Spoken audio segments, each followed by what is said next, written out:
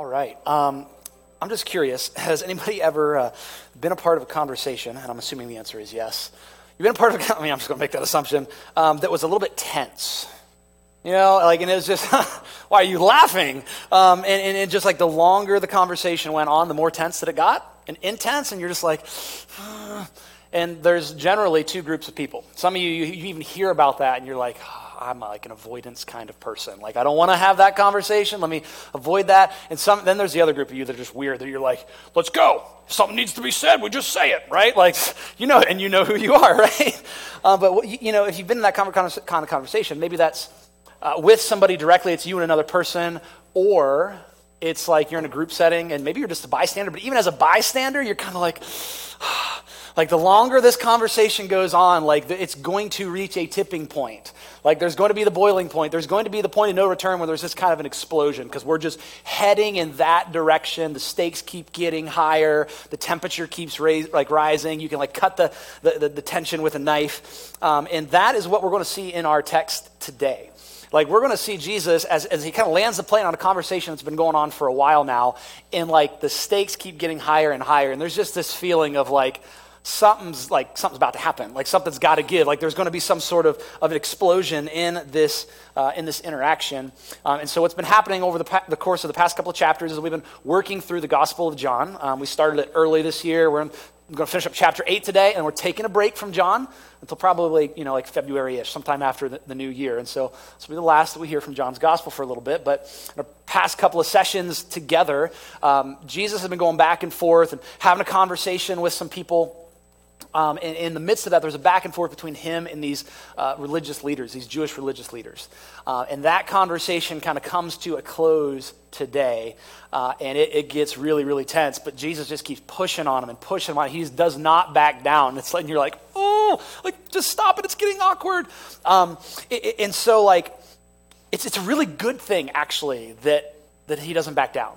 Because even though it gets tense, and even though the stakes get really high in the conversation, like where Jesus lands the plane, where he drives the conversation to, while it's tense, it's the best possible thing for you and for me and for everyone, because he, in this tense conversation, is going to address and point to the answer and solve the biggest problem that you have, the biggest problem that I have, the biggest problem that everybody has. He's going to keep moving it in that direction. And so we're in John chapter 8, and we're going to pick up, actually I want to read the verse we left off on last week, which was John 8:44, and it's going to set us up for where we're going today. And so he's been having this conversation with these religious leaders, and he's just said some things about like, hey, I'm here to set you free. Like, I'm going to give you, like, I'm the truth. You'll know the truth. The truth is going to set you free because you're slaves to sin. And they take offense at that. They're like, no, we're not. We're like God's special people, and we're the good guys, and God's our father. Abraham's our father.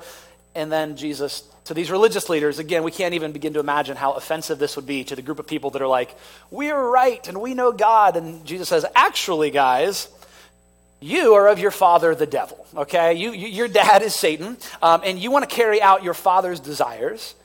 And here's what his desires are. Here's what this idea is. He was a murderer from the beginning. He does not stand in the truth because there is no truth in him. And when he tells a lie, he speaks from his own nature because he's a liar and the father of lies. So basically he says, guys, he's in the conversation. You think you're good, but actually you are Satan's spawn. Like that's like Jesus is just straight up telling them, like Satan is your daddy, okay? And so I would imagine they'd be a little bit ticked off by that. In fact, they are, and we're going to see that. That's kind of like the last straw. They're enraged. They're going to try to kill him. And what I want us to think about for a second as we move into our discussion today is, why does Jesus keep going after them?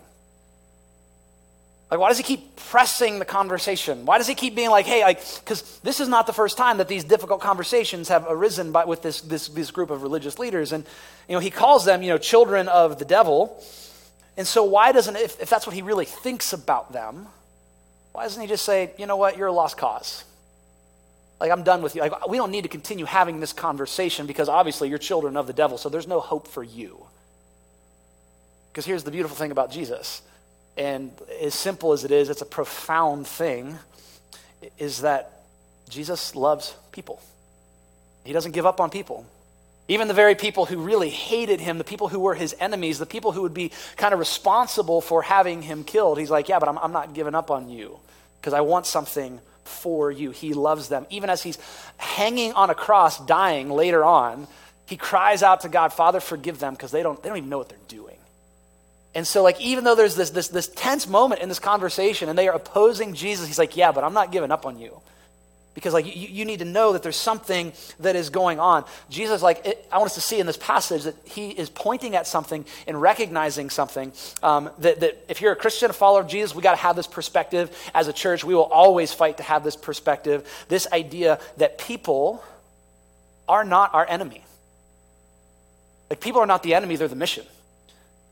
Like, Jesus doesn't give up on these people. He's like, you're bad and you're awful because you're against me. And so like, he's like, no, like I'm for you. I want something for you. People are not the enemy. They are the mission. That when Jesus died on the cross, and he won this beautiful victory, and it's this amazing thing, his victory was not over bad people. And his victory was not over people who hated him or disagreed with him or rejected him. His victory was over the powers of sin and death and darkness that people are under the influence and the authority of. And so that's what he's getting at. He says, listen, your father is the devil.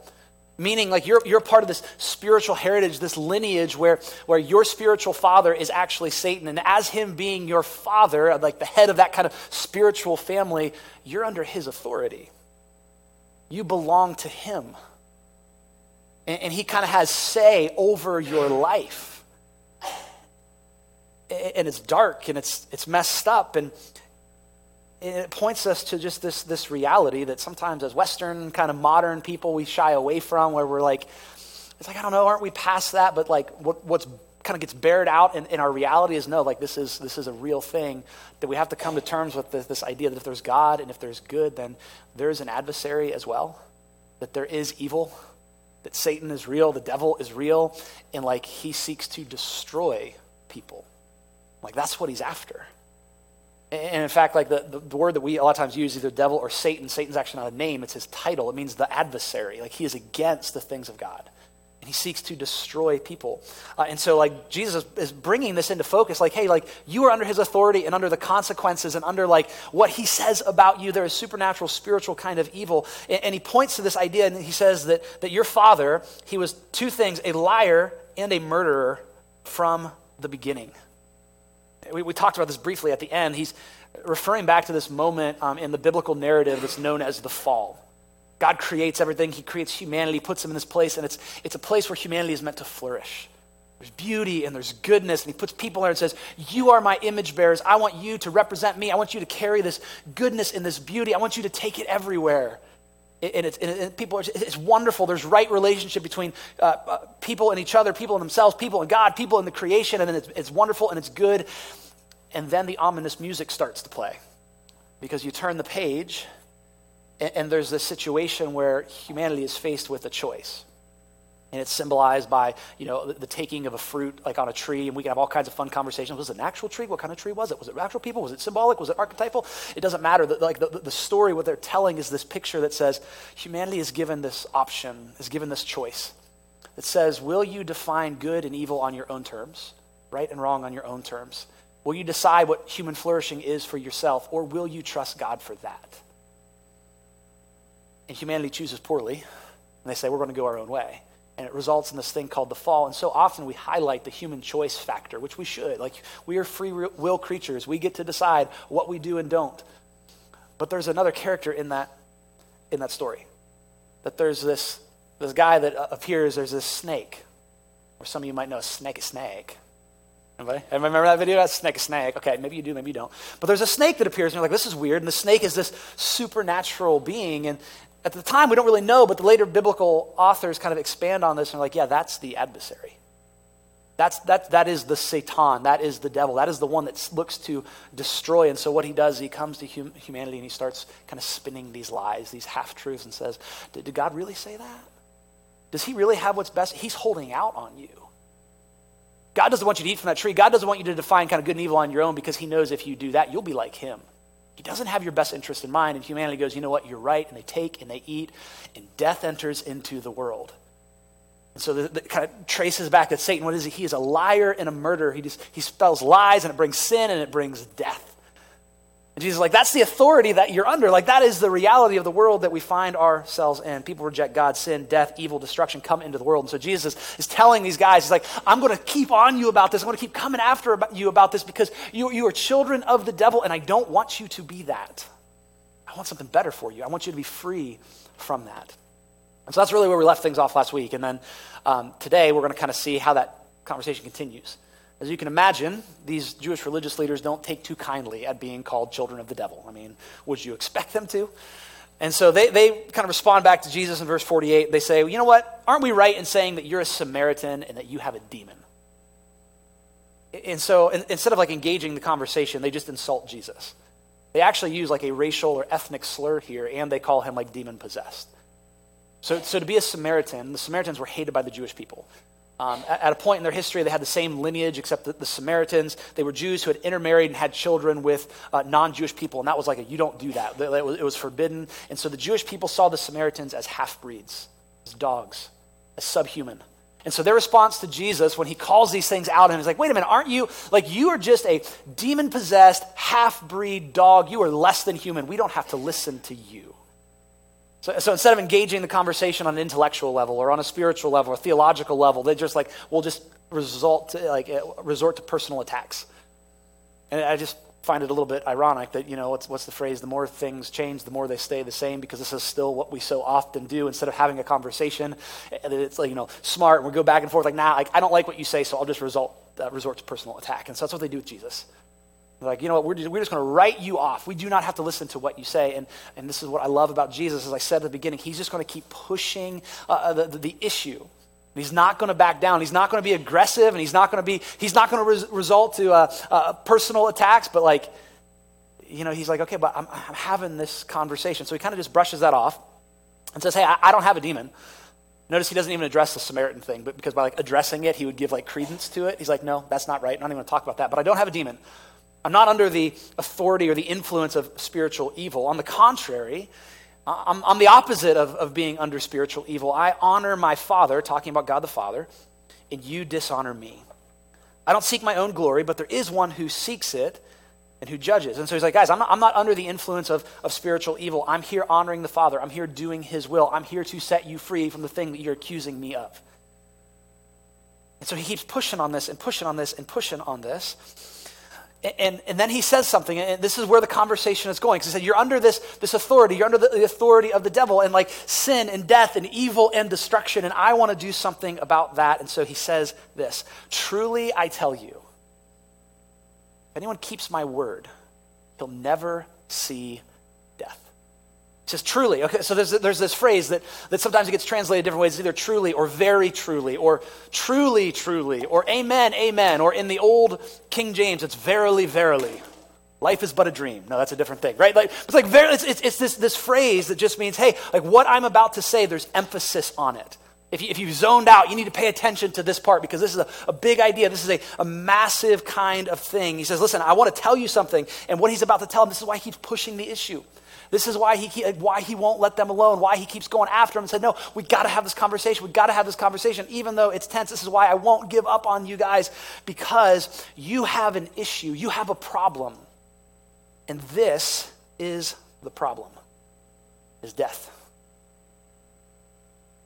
So this is the fundamental human problem that you have, is that you are going to die. This is the fundamental, base level issue, problem, the most primal, the most, that goes back in time, that humanity throughout all of human history has been trying to answer the question, what do we do about that? How do we push that down the road? How do we make sure that doesn't happen? What do we do when that happens, when we're confronted with that? How do we handle death? And death becomes kind of like the ultimate power play or the trump card that Satan and the powers of darkness tend to play. That's the thing. When sin and evil enter into the world, death enters with it. And so that's the thing that they've got. They say, ha. And it's this thing that happens that instinctively we know it's a problem.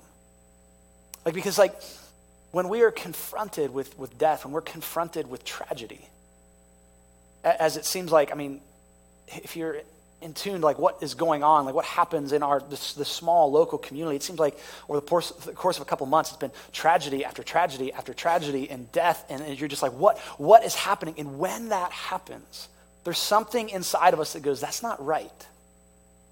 Something's wrong about that. It's not supposed to be that way. That we recognize, whether you're a Christian or a person of faith or not, that like death is an invader, is an alien, it does not belong in this world, in God's good world. And when we see it, so often we just kind of like, because we know it just doesn't fit and it hurts, like we kind of are in a culture where we don't talk about it that much. We try to keep it out of sight, out of mind. And so we soften the way that we talk about things. We say, well, someone passed away, or they passed on, or they're no longer with us, or they're in a better place. Because even to say the words that like somebody died, it's like, it's heavy. We kind of live at a time in a culture where we ship our dead and dying off to professionals and institutions.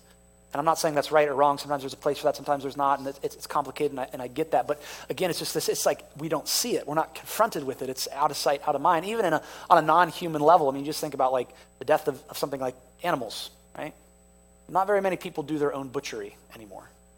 It's like I go to the store, I pick up some meat, like there's this disconnect of this understanding that something had to die in order for me to live.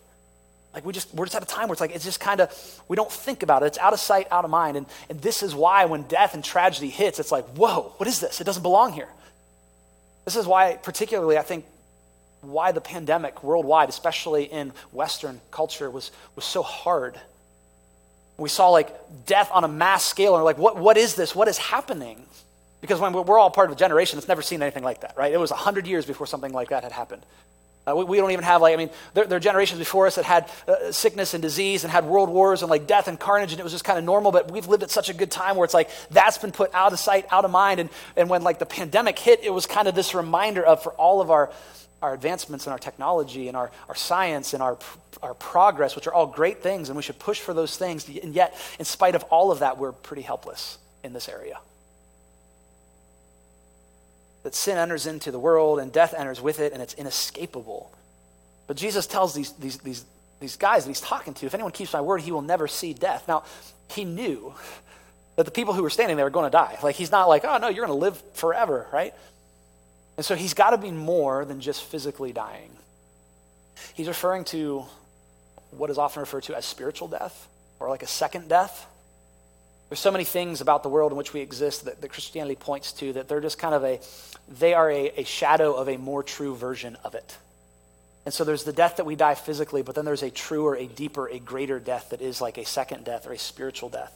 At the end of the day, what death is it's a separation. Death separates us. That's why it hurts so much, because that person that I loved, I'm now separated from. Can't make any more memories. There's no more laughter. There's no more tears. There's no more, hey, let's get together and talk. It's all in the past now. It's this separator. And in the same way, there's this idea in which death on a spiritual level also separates us. But at the fall, when sin and death entered into the world, the consequence, the outflow of that was you will die, but they didn't instantly die right away. The death that they experienced was that they were cut off from the source of life. They were separated from the presence of God. They were cast out of the garden in his presence. They were exiled. And there's a separation that occurred between them and God. And so Jesus is getting at that idea. It's like there is physical death, and yes, I'm going to do something about that someday, but there's also this spiritual death. There's this greater thing, that there's a separation between you and the God who loves you, and I want to come and take care of that. And so if you keep my word, you'll never actually see that. When he says, if you obey my word, he's not talking about some sort of moral perfection. He's not talking about I just read my Bible and I do everything that it says, and I'm just going to be really, really religious, and I'm going to do all these religious practices. That's not what he's talking about. He says, you keep my word. That this idea is that what we call the scripture, the word of God, the words of Jesus, they all point to one thing. They all culminate in the person of Jesus, in his life, his death, and his resurrection. Everything points to this idea of you trust in him, you won't see death. So it's like, listen, if you will trust in me, if you will know where the story's going and see me as the fulfillment of the story and put the weight of your life in me, I will solve that most basic, fundamental human issue, that problem that you have, the problem of death. And that while you may die temporarily, you will live eternally. I'm here to take care of that problem. And Jesus keeps driving at this conversation, and they keep going, no, we don't want it. The next thing that they say, they object and says, the Jews said, now we know you have a demon. You know, Jesus, we were kind of curious before, but now we know it because Abraham died and so did the prophets. And yet you say, if anyone keeps my word, he'll never taste death. And so are you greater than our father Abraham who died and the prophets who died? Who do you claim to be? Who do you think you are? Jesus. All the most important people of our faith, of the Jewish faith, the heroes of our faith, they all died. Abraham, the prophets, they're all dead. Abraham, who is the founder of their faith, he's been mentioned kind of multiple times now in this conversation that Jesus is having. They keep name dropping Abraham. And he is the founder, like he's the original person that God called, that God said, I'm going to do something through you. And so they point back like, well, we're pointing back to the OG of our faith, okay? Like you can't, like Abraham is the guy. Certainly you're not greater than Abraham, are you? Who exactly do you think you are? And again, Jesus says he's not backing down. You guys, he's just going to keep going after. He's like, no, I've got somewhere that I'm trying to take this conversation. I want you to see this. And so he says, your father Abraham, you guys, you want to bring up Abraham? Great, let's talk about Abraham. Your father Abraham rejoiced to see my day. And he saw it and was glad. So you want to bring Abraham into the conversation? Great, that's going to actually set up my point perfectly. Abraham rejoiced to see my day. Abraham was a man in the Old Testament, all the way back in Genesis. God calls and says, hey, Abraham, you're a nobody. You didn't deserve this. You didn't earn this, but I'm going to pick you. I'm going to use you. I'm going to do something through you. I'm going to make your name great. I'm going to turn you into a great nation. I'm going to, and this is found in Genesis 12. And he says, and what I'm going to do is I am going to bless all the peoples of the earth through you and through what you do and your family and in your lineage. And so there's this promise that's made to Abraham, and Jesus says, hey, Abraham rejoiced at my day. He saw it and he was glad. And it's interesting. So there's some different biblical scholars that kind of take different perspectives on this and kind of asking the question, okay, what exactly does Jesus mean when he says this? Abraham saw my day and was glad. There's some pretty cool things that happened in the life of Abraham that could be pointing to. One is just the birth of his son, the birth of Isaac. Because Abraham was promised, like, you're going to have a family. I'm going to bless the whole world. I'm going to turn you into a great nation. Abraham is an old man, and so is his wife Sarah at the time that he's given that promise. But then Isaac, the son of promise, is born. And so like, oh, that's Abraham rejoicing. That's what Jesus is talking about, that God would be faithful, that he would fulfill these promises. Other people still say that, it's about this time where there's a story where God tells Abraham, you know that son Isaac that you have, that I gave you, that I promised you? I want you to go and sacrifice him. And we're like, what? Why would he do that? Right? And this test of faith. And it's like, okay, Abraham, I promised you that you're going to have a nation and ancestors, and Isaac, it's going to happen through him. And Abraham's like, well, okay, God, I guess if you've said that, I'll go sacrifice Isaac, because apparently like he's not going to die, or you're going to resurrect him or something, but I trust you. And so on the way to the sacrifice, they don't have an animal with them. And, Isaac, apparently he's a pretty smart kid. And he's like, Dad? I don't know if he said that. Makes the story a lot more disturbing, doesn't it? It's like, Dad, where's the animal for the sacrifice? Right? And Abraham says this thing. He says, the Lord, God himself, will provide the sacrifice. And so some commentators say, hey, that's Abraham recognizing that one day God would provide the sacrifice for sin, and Jesus saying that's happening in my day. Other commentators, there's a Jewish tradition or a rabbinic teaching that was around during the time of Jesus that in Genesis 15, that Abraham was given this vision. They say that Abraham sees this vision and he sees all these future kingdoms that would oppress the nation of Israel, but then there would be the messianic age after that, when the Messiah would come and rule forever and establish this kingdom. So what was Jesus talking about? Is he talking about one of those? Maybe. Is he talking about all of those? Maybe. But all of it comes back to this promise that was made. Abraham, all the peoples of earth will be blessed through you. I'm doing something through you. And that's cool and that sounds great, but it's even better once you understand how Genesis is structured. So this happens in Genesis 12. So Genesis, the first book of what we call the Bible, kind of is this origin story. We have that fall, right, that I talked about, where Satan kind of tempts humanity, and humanity says, yeah, that sounds good. Let's go our own way. Let's do our own thing, where Satan is this liar, and he's a murderer, and sin and death enter into the world. And as that happens, there's these consequences that start getting doled out. It's like, hey, this is the result of sin and death in the world. And God starts talking about the consequences to Satan, to the devil, to the adversary. And he says something that's so incredible as he's in conversation with the people that are there, and he looks at the woman, he looks at Eve, and he looks at the snake, and he says, hey, by the way, her offspring, there'll be someone who comes from humanity, and her offspring will crush your head, and you'll strike his heel. Someone is going to come. Someone is going to be born of humanity who will be the snake crusher. Someone will come who will stomp out and put an end to sin and evil and destruction. As soon as the fall happens, God says it's not always going to be this way. Someone's going to come. And so you're set up right off the bat with this hope that says, we need a snake crusher, man. Like, we need one who's going to come and crush the head of the snake, who's going to fix what went wrong. And so you think you're going to turn the page and it's just going to be that, and it's not. That the fall continues. Genesis 3 through 11, this whole thing is a fall story. And so the people are exiled out of the garden, and the next thing that you read, they have some kids, and these kids, there's two brothers, Cain and Abel, and Cain's like, I'm going to murder my brother because I'm jealous. And the next thing you read is about this guy named Lamech who's like, he sings this song. He's like, oh, you think Cain was a murderer and violent? He sings a song about how he's way more violent than Cain was. And then there's another story in Genesis 6 where these like supernatural, like evil, fallen spiritual beings, they end up sleeping with human women, and you're like, what is that all about? And they corrupt humanity, and it results in like there being so much evil and so much wickedness on the earth that the floodwaters are unleashed. Basically God saying, you want chaos? You can have it. And that hits like the reset button. You think maybe finally things are going to get better, but the problem just repeats itself. And the people build this giant tower, and it's a tower that's meant to call the gods down so that they will do the people's bidding for them, to make the people's name great. So we're going to make God do our own thing, and God scatters them and gives them over to these other lesser spiritual beings, some good and some evil. And so all of Genesis 3 through 11, it's just this fall. It's just one thing after another. It paints a downward spiral where on one hand, kind of in the spiritual realm, you have Satan and fallen angels and spiritual evil rebelling against God. And then on earth, you have humanity giving God the middle finger and saying, we don't need you. We're going to do things we want to do. And these two rebellions coming together to unleash destruction, to literally unleash hell on earth. Pain and death and evil and destruction. And you read that and you're meant to read that and go, where's the snake crusher? Where's the hope? What is the possible hope for humanity? How can this get any better? And that's where you leave things in chapter 11. And then you turn to Genesis 12. And God calls a man named Abraham and says, all the peoples on earth will be blessed through you. That right now, the picture that you get is that humanity is not blessed, it is cursed. That everyone is under the curse of sin and death and evil. But Abraham, through your descendant, someone is coming who's going to reverse the curse.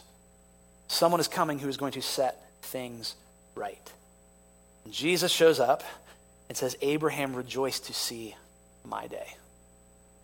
Because what was promised to him and promised through him is being fulfilled in me. I am the snake crusher that y'all have been waiting for. I'm here to solve humanity's biggest problem, the problem of sin and death and evil. And when we look around at the world, we're like, why are things the way that they are? Why is there so much violence and war and poverty and famine and hunger and there's rape and there's sex trafficking and there's addiction and there's depression and there's cancer and there's like, why is it this way? And yet for all of our struggling and striving and trying and all of our advancements, and we should continue to try to advance, yet we've never been able to solve the problem of the human heart. We've never been able to solve the problem of death. And Jesus shows up and says, yeah, I'm here to do that. I'm here to solve the most basic thing. Like what actually went wrong, I'm here to take care of that. Abraham rejoiced to see my day. And these Jewish people, these religious leaders, they're just like, no, right? So they say, hey, you're not even 50 years old yet, and you've seen Abraham. Like, what do you mean Abraham's seen your day? Like, Jesus is like in his early 30s at this point. They're like, you're not even like 50. How could Abraham have seen you?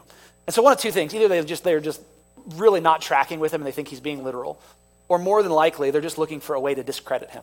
Because throughout this conversation, this has been like, hey, you got a demon, you're demon possessed, or hey, you're not old enough to do that. They're just finding ways where we can not take what Jesus is saying seriously. And Jesus, again, he's like, I'm not backing down because this is too important for me to let go of. And so he finally says the thing that really brings this conversation to its fulfillment. It is like the tipping point. It's like there's no return from this point right here. He says, guys, let me make it really, really clear to you. Truly, I tell you. And so there's this phrase again. Hey, pay attention. Truly, truly. Amen, amen. Like very truly, I'm telling you guys, listen to this. Before Abraham was, I am. Now, that's not just Jesus having really bad grammar, okay? Because it's like, what? That doesn't make any sense. So before Abraham was, because he's not just answering a question of age. There are actually multiple ways, like in the text, that he could have said that differently. Like there's a different way. He could have said before Abraham, was, I existed, or I'm older than him. Like this is not a question of age. It's a question of identity. It's not Jesus saying, guys, actually, I am super old. I'm older than, Abraham. I just look great for my age. I have a great skincare routine. Okay. Like I can introduce you to my people, right? Like that's not what he's talking about. This is a question of Jesus answering something about his identity. The phrase I am that is used here is the phrase ego eimi. Ego eimi, and it is the name that God uses for himself. And the only person that uses that phrase, and the only person that uses that name, and the only person that was allowed to was God himself. When we first see this, it's Moses in this conversation with God, and he's like, well, who are you? What's your name? What should I tell people? And we see God saying, I am who I am. You tell them that I am sent you. And throughout the Old Testament, when this name is mentioned, the great I am, it's a name that is reserved for God alone. The Old Testament is written in Hebrew, right? And so this is written in Greek. But at the time of Jesus, there's a translation of the Old Testament that's been translated into Greek. It's called the Septuagint.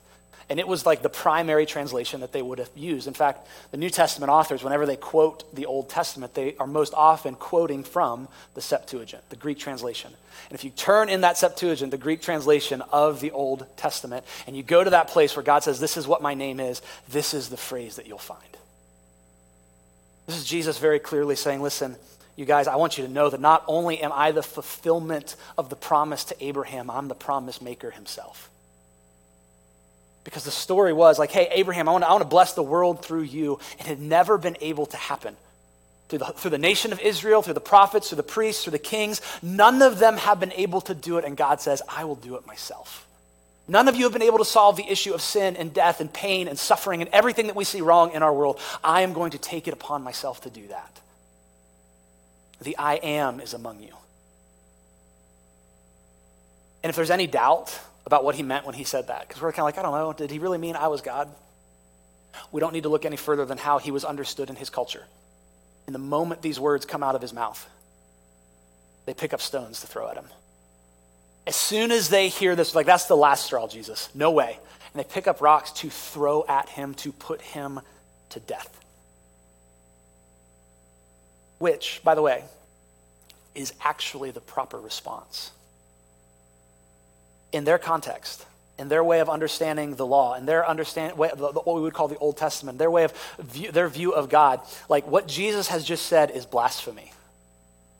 To use the name of God, it was not allowed. And so their response is actually justified. It's blasphemy unless he's telling the truth.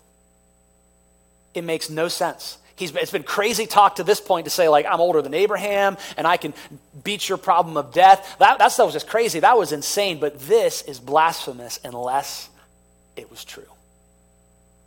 And they would know that for sure in just a few short months, because in the timeline of events, about 6 months from this point, these religious leaders would get what they wanted. 6 months from this point, they would rile up the crowds. They would convince the Roman authorities, and Jesus would be hanging on a cross. Naked, bleeding, beaten so badly that the scripture tells us he's barely recognizable as human, laughed at. The God of the universe hung out for everyone to see on a Roman execution rack, dying. And for a moment they think we were right. He wasn't who he claimed to be.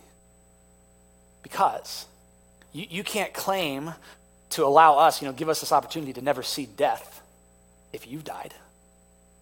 You can't say that you're fulfilling the promises of Abraham to reverse the curse if you yourself are under the curse. You can't say that you're God, that like the source of life. You can't kill God. And so for a moment, they're like, well, he wasn't who he claimed to be. And this is why. This is why the resurrection of Jesus is the primary issue within Christianity. This is why the whole Christian faith rises and falls on a single event and a single question. Did Jesus rise from the dead or not? Because it answers the question of was he telling the truth or not? It answers the question of was he actually who he claimed to be?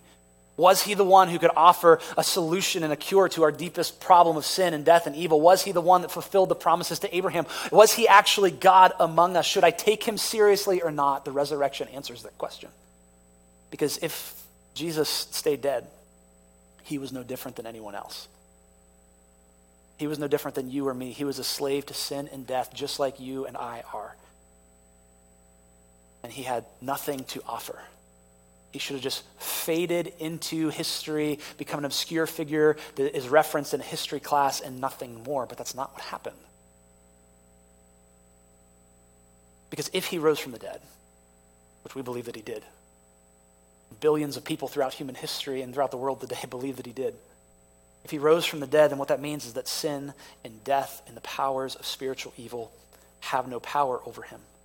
That in the words of the Apostle Paul in his letter to the Colossians, that the powers of darkness have been disarmed and publicly put to shame. They've been disarmed and humiliated. They are defeated. They are living on borrowed time.